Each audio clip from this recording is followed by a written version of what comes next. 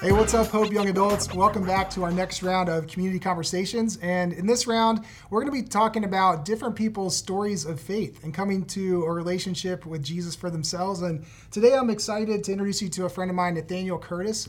Nathaniel, could you just introduce yourself and share how long you've lived in the Triangle and what you're up to here? Yeah, so my name's Nathaniel Curtis. As Corey said, he is not lying about that. I've been in the Triangle since 2018 when I moved here to start my PhD at NC State. My PhD is in biological oceanography. Some people just call it marine biology. Very specifically, I'm studying marine microbial molecular ecology, which means I use biochemistry to address questions about the microbial community in the ocean, how it interacts with its environment, and how that impacts everything from little fish all the way to us and our ecosystems, or economies, I should say, surrounding the ocean. That's really interesting. I think sometimes people pit faith against science, and in your journey, clearly you don't see the difference between the two. And I know you're going to share a little bit more of your journey of faith and how science has even played into that. But could you just share about your background growing up and then what led you to be interested in Jesus and maybe how science has even played into that for you? Of course. So my desire to be in science has happened completely outside of faith up until recently. Me wanting to be a marine biologist started happening when I was 3 years old, saw Steve Irwin on TV messing with tiger sharks, and I said, that's cool, that guy's kind of awesome, I want to do that. And so I've been all about marine biology since then, and it's come a long way from wanting to pet sharks to going and pipetting little bits of water just to study small microscopic algae you can't see. But it all does go hand in hand with faith at the end. But that development of accepting that faith had a role in that scientific process was pretty challenging because a lot of the time, as you said, people say that science and religion are at odds with one another. And I felt like that was true for a really long time. I grew up going to church up until I was about 10 years old. That's when my parents got divorced. And, you know, when you're 10 years old, you know, you want to take communion because, like, everyone's doing it. And, like, you want to act like, ooh, wine, that's fun. But Appreciate your honesty. Yeah, we've all been there, you know.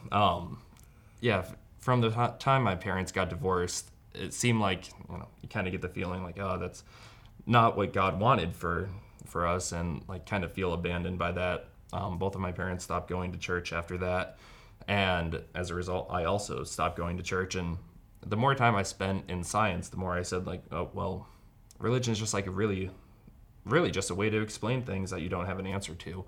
So I got kind of in my own head about that and got pretty arrogant in terms of learning about science. Every time I got a tidbit of scientific information, that was one thing that I put against faith.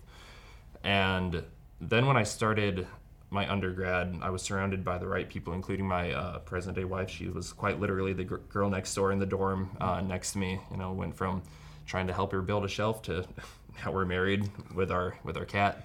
That worked out pretty well for you. It really did. And choosing that undergrad might not have been so much of my choice as, you know, God's will to make sure we met, because she is the one who helped bring me to faith. But she had to work through somebody who had a pretty hardened heart about, you know, science. I thought that Christians were the closed-minded ones and that I had answers because I could read a high school textbook, essentially.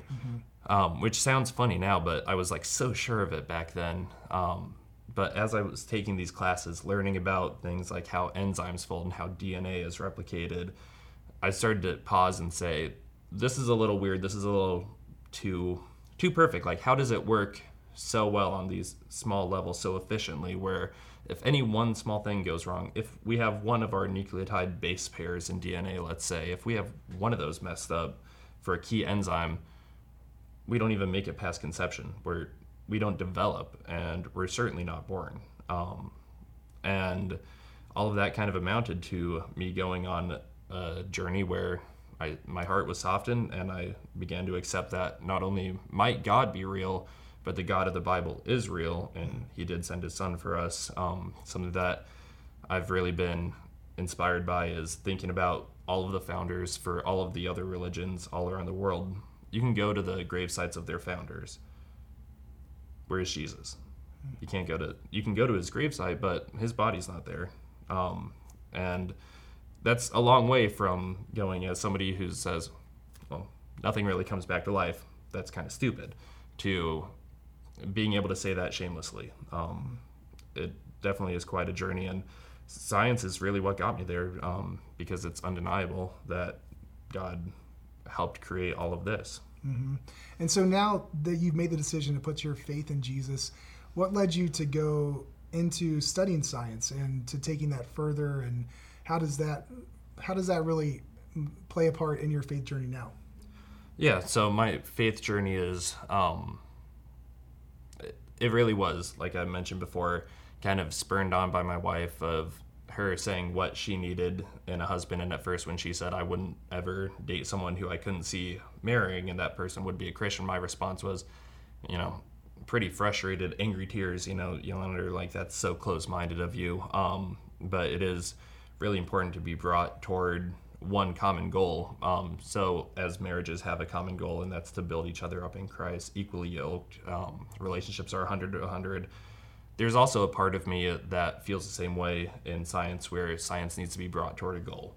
And part of Romans describes how people who kind of turn away from truth and turn away from God really upset God, because God gave us natural reasoning. Even Aristotle and Plato recognized natural reasoning as a way for humans to interact with their environment, learn about life and human nature. And so science without that same sort of purpose, working towards something, it's cool, but it is kind of limited in some regard, and that's shown multiple times. There's a really good example of this in oceanography specifically, and it has to do with ocean currents.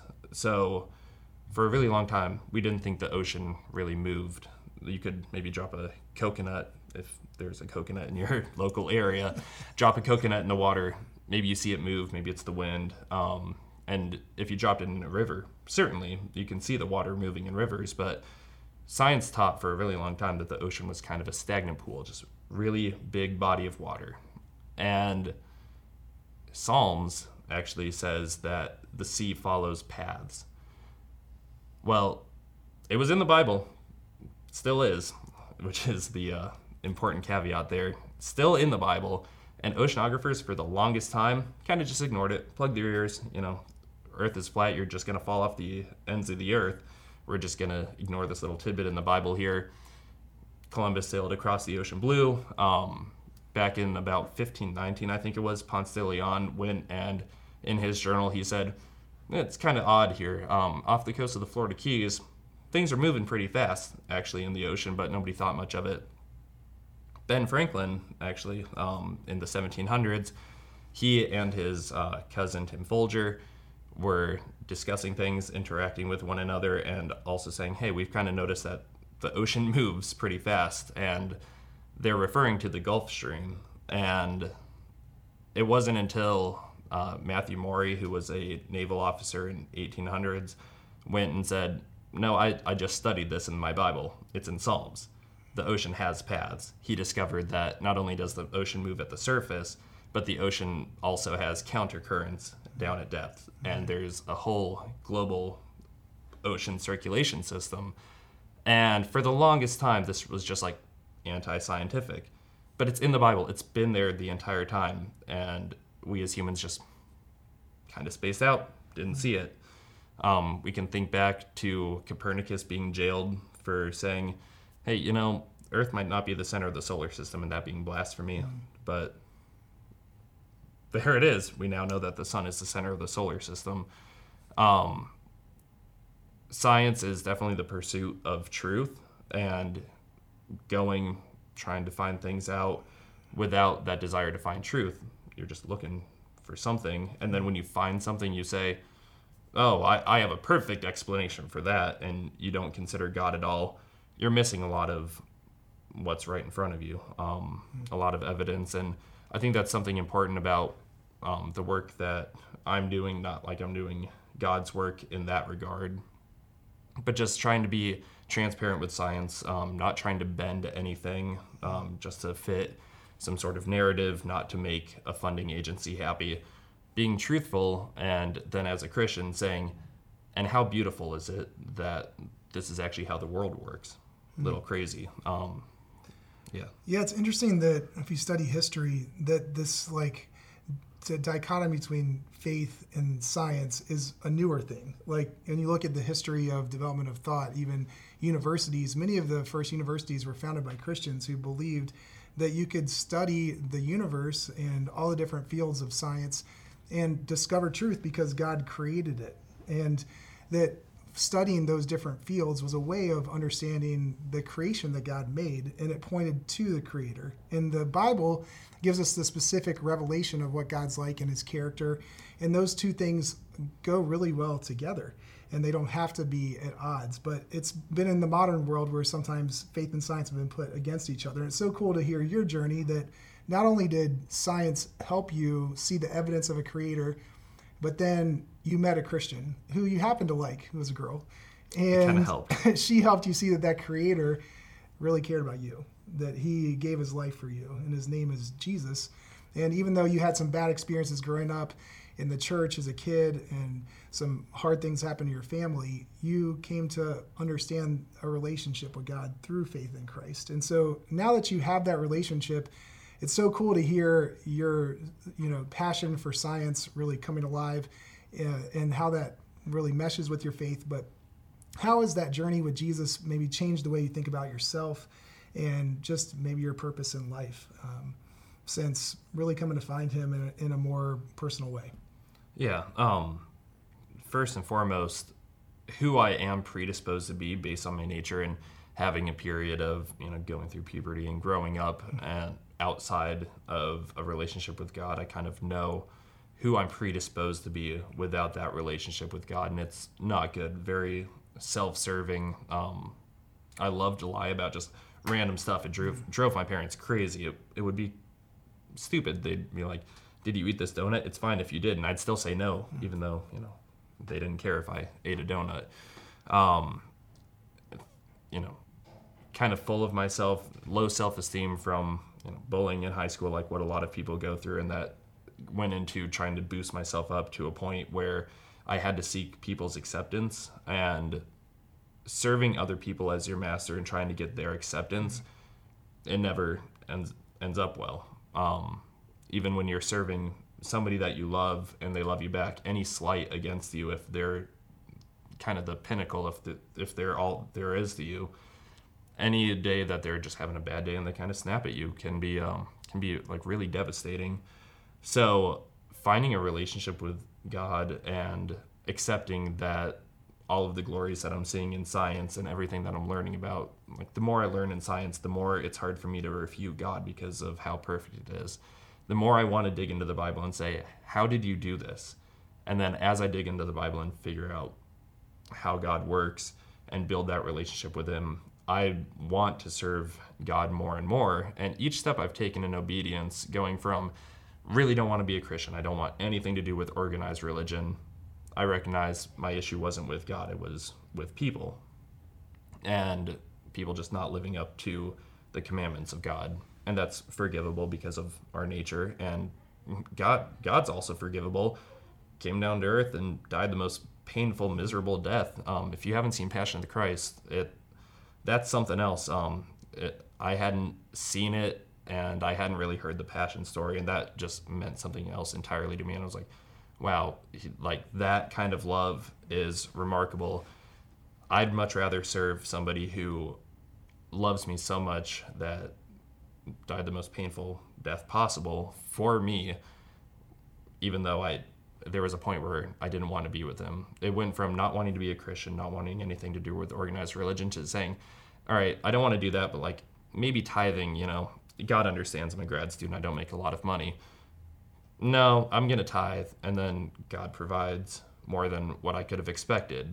And then, well, I don't really want to start leading a small group, and then I started leading a small group. Not only I'm meeting some great friends, but I'm also feeling a call to step out in a sort of ministry leadership way. What that looks like exactly, I'm not sure. But each time I take a step of obedience to serve God instead of serving something else like money or sex or whatever it might be, I grow a lot more, and I'm a lot happier with myself, and the outcomes that I'm running into because of it are better than what I know I would have created for myself, because I know that I would have had a tendency to self-destruct, I'll say. That's really cool to hear. And for those that might be out there that are still skeptical about Jesus and how faith and science go together, just from where you are in your life, what would you want to say to them to give them some encouragement in their journey? So I know it can be really intimidating to, trust me, I'm on a college campus working in science where a lot of people are pursuing those truths. They find something cool out and they'll turn away from God and even talk down about people who have religious beliefs. It can be frustrating and it can be scary to, at that point, stand up and say, no, I am a Christian. I'm asked a lot, how can you be a Christian and a scientist? And I say very easily, because if you know something such as Levinthal's paradox, which is discussing how enzymes fold. Enzymes are just a series of amino acids, basically small molecules, and these small molecules join together, and based on their arrangement, based on how they twist and turn and fold in on each other, that is actually what makes enzymes function.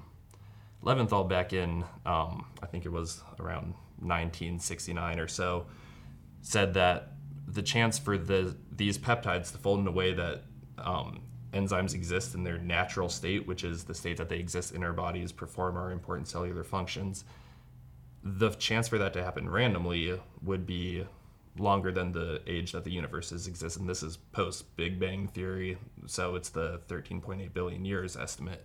So that's a really long time. And there's hundreds of thousands of enzymes, all very diverse across all organisms on the planet. How does that happen? Some people might say, well, it's just the energy funneling is how they try to describe it, where based on a law of thermodynamics, everything goes toward randomness, right? Entropy increases. And they say there's a state where it's okay for entropy to decrease because of free energy, and it gets heavily chemical, and I'll save all the details for that. And it's basically just, the environment allows for this to happen. Yeah, but why? Why? Why can it take an enzyme over 13.8 billion years to randomly fold into something that functions?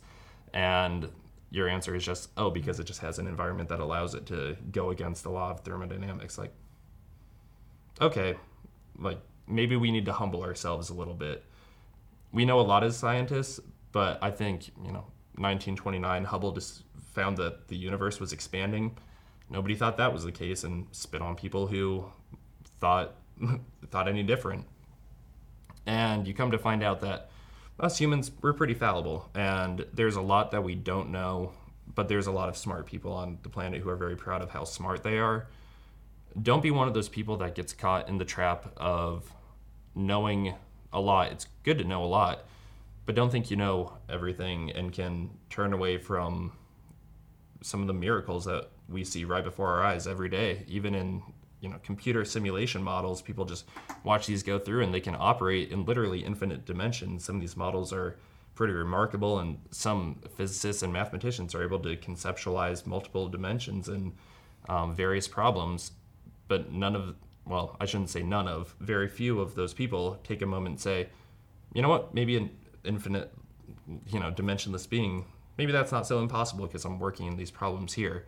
There's so much evidence out there in modern day science that can actually lead you to not only the existence of God, but also the Christian God, because there's allusions to, like I was saying, about ocean currents, things about hand washing that might have come in handy during the Black Plague, let's say, that are right in the Bible, but instead people were shoving flowers in their noses.